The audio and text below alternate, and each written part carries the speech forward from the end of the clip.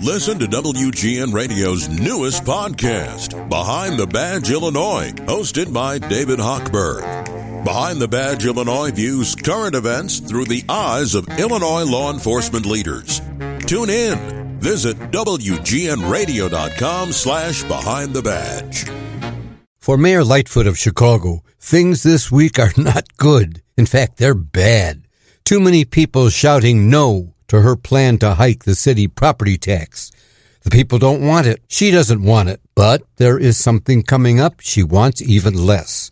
A brawl with Chicago police, who are overworked, underpaid, exhausted, angry, and raring to rumble. They're being revved up against the mayor, agitated by the president of the police union, John Catanzara, who likes nothing more than a brawl with Lightfoot. He's been brawling with her since the day she was sworn in.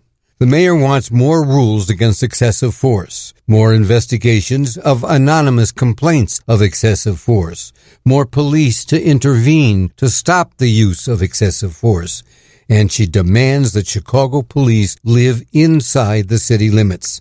And she has said John Catanzara is a clown, a liar, and a fraud.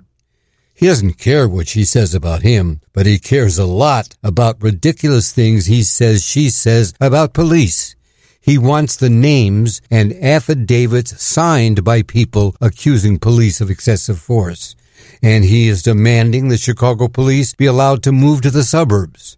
And now he's saying she better watch out when she runs for re-election, all of which is adding up to no way to avoid a brawl, which will not be good, in fact, bad for everybody.